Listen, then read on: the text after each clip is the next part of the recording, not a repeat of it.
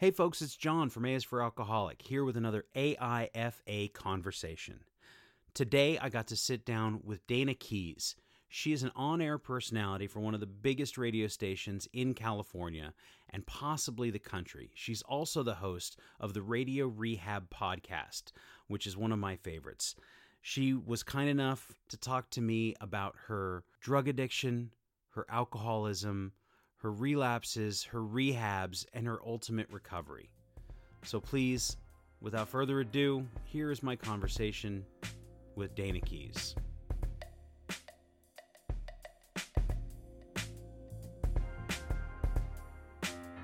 Yeah, it was like frozen for a second. I thought you were like in deep thought, and I'm like, no, he's frozen. No. Totally frozen.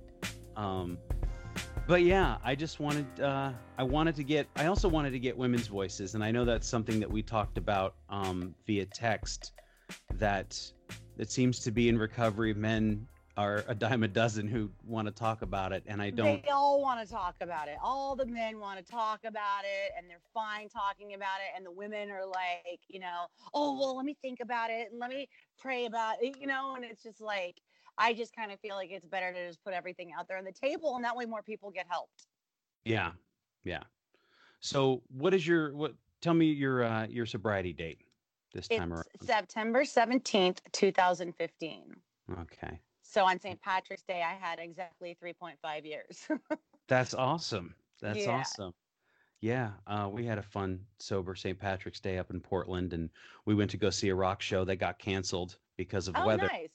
And it ended up being an awesome trip, and I got to see my best friend, and we got to hang out anyway, and I'm so glad that we went regardless. And so yeah, it's always interesting. Do you frequent bars at all? I mean, are there any reasons? I know you work with musicians and you work in radio and yeah, like I go to concerts a lot, Sure. I end up going to clubs. I had friends in town that I went to high school with recently, and they wanted to go to get some wine.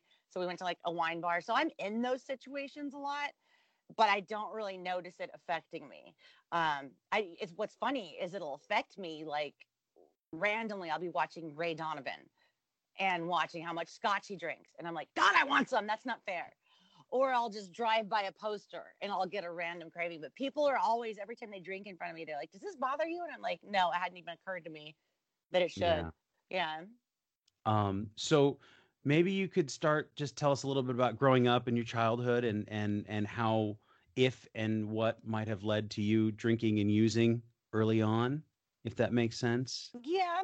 I don't think there was anything about my childhood that led to me drinking and using. I think it was just the fact that I'm an addict and an alcoholic. And the minute I introduced that stuff into my system, my body was like, yep, more, but yeah, my dad was an AA. So I knew him being, loaded until I was 10 and a half years old, but it never really affected me. He wasn't abusive.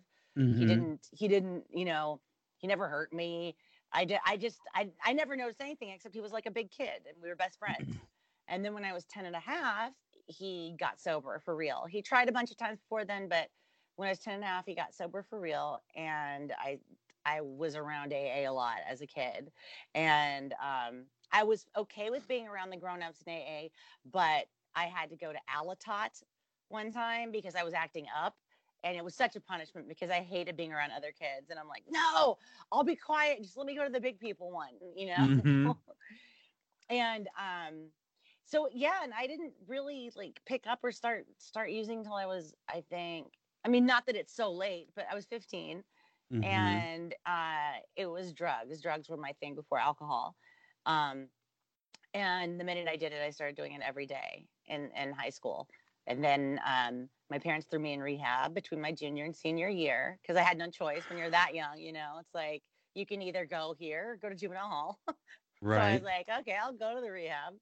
It was a cushy LA place anyway. It ended up being fun. I didn't pay attention to anything.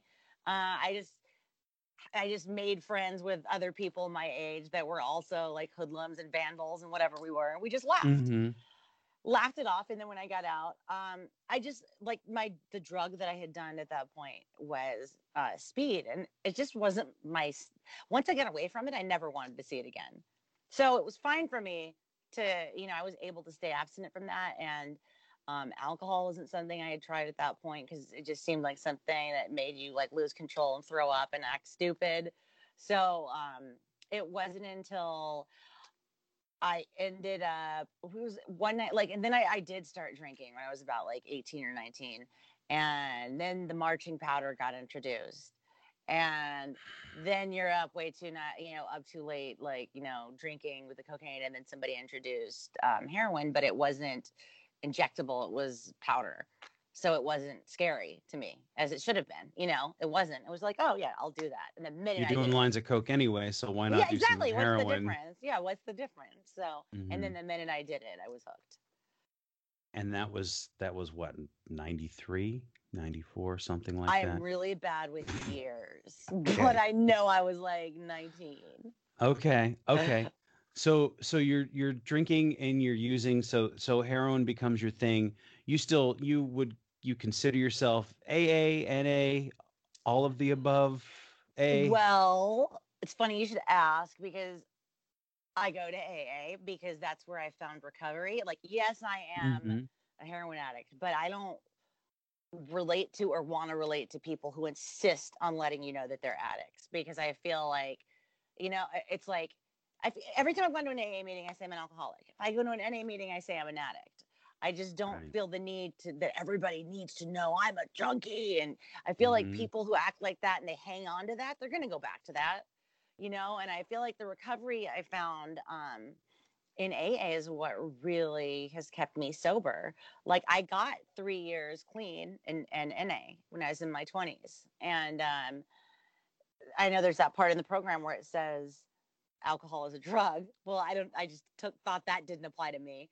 So, I mean, I stayed off everything, but then like I kind of felt like I graduated from the program. I was just done with it. I wasn't getting anything out of it. I wasn't paying attention. I got into a relationship with a normie, and I had really separated, and I copped a lot of resentments, and I'd really separated myself from the program. And then my dad died, and I was without anything. I was without a program. I was without, friends who you can really count on. Hmm. And that's when I went, oh, okay, I'm going to drink because that's okay, because it's legal. All the justifications. So you're 3 years sober from heroin, It froze and again, didn't it? it's possible. There it is. Okay, it Okay. moved. Okay. Ah. Like, Um, so you're sober from heroin, your father passes away, and you say drinking's an acceptable form of relief from this, or coping. yeah, and it was like more kind of anger. Like the night that he passed away, we all went out to dinner, and my dad died sober, by the way. And Mhm. we all went out to dinner, and everybody was toasting to his life with alcohol. And I was just like, fuck this. And I had the guy who was my boyfriend at the time, I'm like, you go get me a double martini and put it by the bathroom now. And, and he was like, well, you were just a heroin addict, so it's okay if you drink, right? And of course I was like, yeah, totally. Cause, Mhm. that we got to train them. Otherwise they're not going to let us do it. Right. So I trained him pretty good on that until he was like, oh, until years later when he was like, oh my God, you're a mess. But yeah, that's where it started, where it was like, yeah. And I also had this kind of like, how dare you people expect me to not do anything? Because my world was shattered. It was just upside Mhm. down. And can we just touch on who your father was, because it seems to me like that's a tremendous thing to get sober and to stay sober and to pass sober, coming from such a life of excess. Yeah, well, yeah. I mean, yeah, being in the Doobie Brothers in the 70s, it was, Yeah. So yeah. I mean, your dad was Keith Knutson, the drummer for the yes, Doobie Brothers. yeah, Okay, and I mean that to me is so amazing, because there's a lot of people who don't make it out of that lifestyle. oh I yeah, mean, we hear about it constantly. I'm sure you yeah. do too. You're in the music business all the time, and it's amazing to me And so I just really appreciate those when I see those people who could have very easily not made it to Oh do yeah. this with I mean, it's he tried a bunch of, rehabs, but it was AA that really did it for him too. Mhm. And so you have that double martini by the bathroom? I had the double martini by the bathroom, slammed it, and then up at my parents' house, because they lived in wine country, everybody was bringing wine, so that was around. So I'd be drinking that. Um, and then when I went back and my boyfriend and I left, we went back to my house. That's when I was like, I'm gonna be drinking now. So, Mhm. and it was like probably maybe it was even a couple years that I was able to. I'm not gonna say I was able to control it because I did it every day. But like when I say control, I mean I didn't wake up and drink. Because that's how I want to be. That's how I was in the end. That's who I am as a person. I would get up and drink. Like Yeah. um, let's see, did it do the thing again? There it is. It's Okay. back. Okay. Um so yeah, I know I understand completely because near the end, there are always those sort of rules and justifications and what time and what occasions you can drink, and then near the very end, it was first thing in the morning. Yeah. Oh yeah. And all day. And then, Hmm. I was working in radio. I A lot of crazy stuff happened. Like I got a stalker who thought I was speaking to him through music. That was really scary. Um, he thought he would call the station like 24 hours a day, talk to the board ops even, and tell them to tell me that he got my message. And it's like, I mean, yeah, I didn't even pick the songs I played during my show at that station, let Hmm. alone, let alone like program 24 hours a day. Like, but yeah, he thought I was like some kind of an angel, which is scary. He was like a 60 something year old retired police officer. It was really scary. And it went Was on there for a couple of years. Yeah, was so he just heard you on the radio and this is what he thought of you. Well, so he called in. Hmm. And it's funny that you should ask that question. He called in and I was frustrated because I'm running commercials, I'm running the board, I'm on air, and I'm very busy. And he asked a question about a song that was played like 5 hours ago when I wasn't on. And was a little snappy and he sounded hurt and I felt bad. And also I could tell he's a little drunk. And I'm like, this is just an old alcoholic and I just fucking Hmm. hurt his feelings. I'm an asshole. I'm like, look, dude, just call back in an hour and I'll figure it out. So he did. And that was the dumbest thing I've ever said in my life. I should have let it go, but I didn't. So I figured out the song. And from then on, I literally became his angel and he would call all the time. And even though I wouldn't be on the phone with him, he would be thinking every song I played was me trying to tell him something. And Hmm. it was scary. It was really scary. And my work, wanted me to fill out a restraining order, which would have meant I had to tell him where I lived. So I didn't want to do that. And the way it ended, I had to fill out a restraining order. He violated it and he went to jail. And I knew things were going to go downhill quickly from there because he was a cop and he saw himself as a protector. So they sent him to jail. And after he got out, he was awaiting trial and killed himself. He blew his head off. And I think I felt responsible for that. Like everybody around me, everybody at my work, even all the cops that were helping me were like, it's done, it's over. And I'm like, no, it's not. It's a sad, tragic thing that I have to deal with now. So I really took that on as like, I did there, it kind of just, like, if it weren't for me, this wouldn't have happened. Hmm.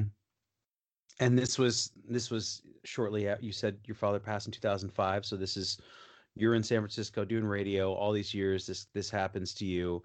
And at what point you were drinking all of that time Mm-hmm.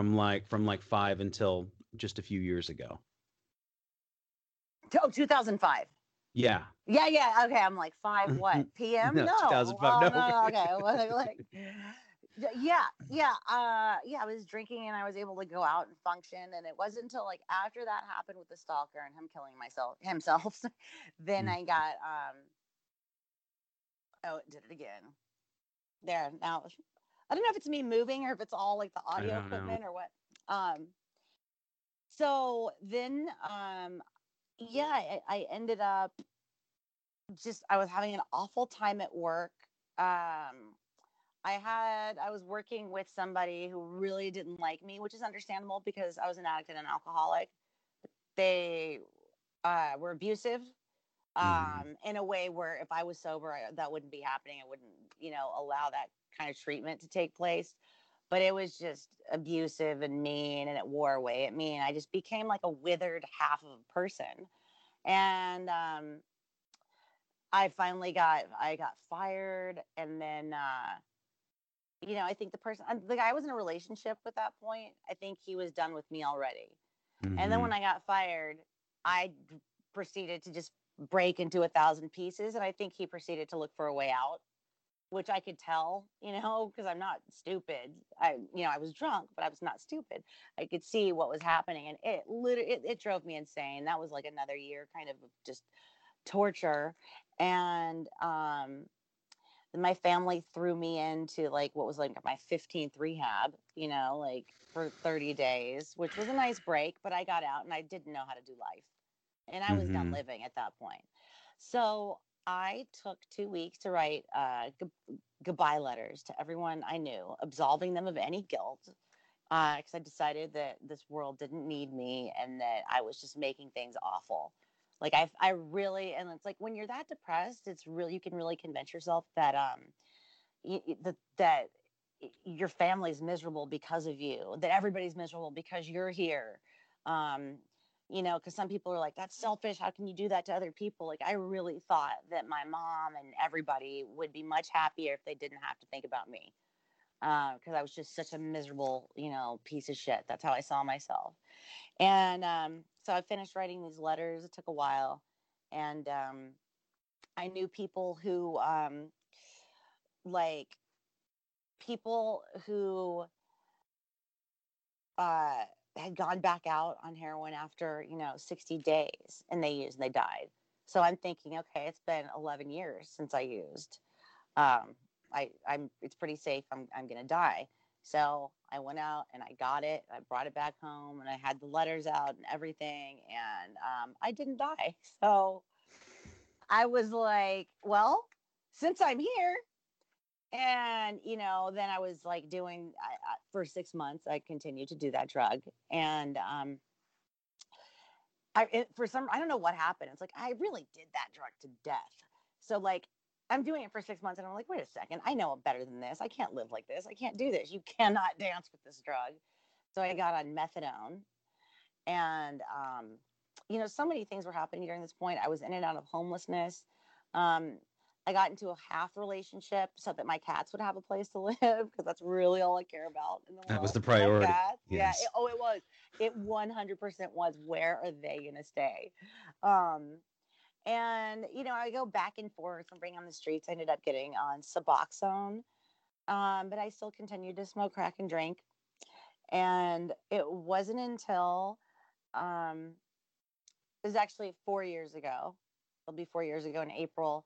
I was like, you know what am I doing every day with the crack and the alcohol and the driving away and getting a humongous bottle of alcohol and driving with it in the car. So I got my second like liter of alcohol that day, drove myself to Oakland where I was going to meet my dealer. I went to, this part makes no sense to me. I was clearly in a blackout because I had a cell phone. Yeah, I parked in a bank parking lot and I used a payphone. None of this makes sense. I called 911 and I said, if you don't come help me, I'm going to die. And then I went and got back in the car, left the car running. My open bottle of booze, my feet up on the dashboard, and passed out. And then the medics came and they said, did you call for help? And I said, yeah. And they said, do you need help? And I said, yeah. And they were like, okay, can we get in the car? So how I didn't get a DUI, I have no idea. Maybe it was because I said I needed help. I don't know what it was. Mm-hmm. Um, but so they took me to the hospital where I was put on fluids for 24 hours. Um, they had to use an ultrasound to find a vein to hook me up to fluids, and it was off. The whole thing was awful. And that's when they were like, "Yeah, you definitely have liver disease, and we're discharging you," because it was just an ER in Oakland. They're like, "We're discharging you, but you need help." And I was like, "You're right, I clearly do." So I had a free taxi cab voucher, no shoes. I'm just wearing detox socks from the hospital. They dropped me a bag off at the car. And I knew my boyfriend at the time, like, he was definitely going to kick me out, but I didn't know if he might murder me instead because I had taken his car. Like, he couldn't go to work somebody did that to me. Oh my God. Mm-hmm. So I'm just like, I didn't want to go back. So I'm really taking my time getting back to San Jose. And then, oops, getting on the freeway, there's a liquor store. I think I'll stop. So I did. Yeah. And then, like, the minute that's introduced to my system, I wanted more crack. And so I'm doing both things and driving home, but really like going, I'm going to go to detox. I'm going to do this. And then I got back to San Jose. And then the next day, my mom was supposed to come get me. He was irate. He kicked me out, which is great. It's just what I needed, because if somebody's going to co-sign anything I do for long enough, I will abuse it. If I'm in my Mm-hmm. disease, not now. Right. Although, I mean, the urge is there now because I'm still me. It's why I work on my character defects, I mean, but yeah, back then I couldn't help myself. I had to be thrown out on the streets. And I ended up finding a doctor. My mom drove down to take me to him. While I was waiting, I drank about a gallon of vodka. Um, my mindset, I'm like, well, I'm going to detox. Might as well get it in while I can. Right. Yeah. I mean, Yeah. yeah. And then I met the doctor told me that I had cirrhosis and jaundice. Um, it was funny because he's like, can't you look in the mirror and see that you're yellow? And I was like, no, because I have learned to brush my teeth and put makeup on even without looking at myself because I'm so disgusted by the person in the mirror. Uh, like, I didn't know who that monster was. And he said, are you done? And I just started crying because I was sick of bullshitting. Like, I was so sick of lying and of chasing this stupid drink and the stupid drug. And I said, yeah. And he put his 32-year chip in my hand. And I was like, whoa, no way. That was a magical moment. And then I checked into Good Samaritan Hospital and I detoxed. And they were like, yeah, you have cirrhosis, which I was concerned about, but I was like, whatever. At that point, I really didn't care if I died, kind of. And they were like, but your liver will heal itself if you don't drink. In 2 years, your liver could go back to normal if you don't drink. But if you do drink, you will die. And I was like, okay. So then I called my mom when they released me. She's going to pick me up and take me to Sonoma. She took too long to get there, so I drank. And the reason I tell that story is because, like, without a program, I'm going to drink. It's just there's no two ways around it. Like, I have 3.5 years right now, and I feel like if I didn't go to a meeting, say I quit going to meetings, like right now, I don't go to meetings for 3 months, I'll drink because I have no interest in like being dry and miserable. Like, I don't know how to Yeah. not drink without a program. Like, that's the only way I know how to do this and be happy, because you're supposed to be happy. If we weren't happy, I would be back out there drinking. Mm-hmm. Like, I didn't sign up for misery. Some miserable shit does happen. Things get sad, but yeah. It's when you talk about like the letters, writing letters, and get that feeling of um we're so worthless and nobody cares about us, and in this idea that our family and our friends don't, and you come to find out that the truth is that they just want us to love ourselves as much as they love us. Right. And at that point, I mean, you're incapable of that. It doesn't Yeah. seem it doesn't exist, It in your doesn't exist brain. at all. And finding a program, whatever that program is, for you. I mean, there's somebody said, like, even if you're not working a program, you have one anyway, whether it's conscious or unconscious. So you have to Mm-hmm. choose one that works for you. And I always thought that Yeah. was really great. Like, oh, I've been working. The program I was working was, drinking every single day, and that Right. wasn't working. Or, well, it always seems to work for a while until it doesn't, right? Yeah. Until everything goes sour, until the pain is no longer, taken care of, and you're left with nothing but suffering, regardless of whether you're sober or you're high. Right. So Exactly. I just that part about the letters is like it's heavy. It was I heavy. relate to It's that. funny. Like, I tell that story at meetings, and I'm used to telling that story. And it's like, whatever, it's just part of my story. And then this was in like what I think is a depressing area of San Francisco, but I don't know, maybe it's not depressing. Maybe it's just because that's what I did there. It's in like Glen Park, way outer Mission. At least we have engineers here at the radio Yes. station. That's true. Okay. Well, cool. Fuck, do you remember where we were? I do. Okay, good. Okay, good. Yeah, that's Because I okay. have wet brain. That's my job. We were discussing your podcast, and that Yes. inspired me to do this one because I felt comfortable enough to talk about addiction out loud. You said one of the things that you really appreciated in your podcast is that you would get listens from Saudi Arabia, Yeah. where women aren't allowed to go to meetings. Is that correct? I mean, in Or some places and in some yeah. cases, I know they aren't. So it means a lot to me that, and I think that there's people who are just too embarrassed, or there's too much shame for them to Mm-hmm. go to meetings and they don't. Some people might just stick their toe in the water or might not really want to get in. And I just feel like the more I can expose them to, and to what we talk about and what we think about, and the way it's normal. I know there's people who think, oh my God, I'm crazy. The way I think is insane. Because the way we think is insane, but we're also in a room of like 50 people who also think that way. You Yeah. know what I mean? And that's the Mm-hmm. beauty of recovery to me. And I just want to be able to share that with as many people as possible. And it's Yeah. funny because you'll be at meetings and they'll be doing the traditions and it'll say, like in regards to radio, television, and a couple Mm-hmm. people have added the internet. It's like, I'm sorry, you don't get to go back to 1935 and add the internet when you don't know what Bill W. would have fucking thought of the internet. You know what I mean? Like, Right. so they don't get to just add internet. It's like, but I totally get the anonymity thing, but you can't just, it's like when people, sometimes I'll be at like a kind of hippie whatever meeting in San Francisco and they're adding words to how it works. And I'm like, you can't do that. Just read what it says.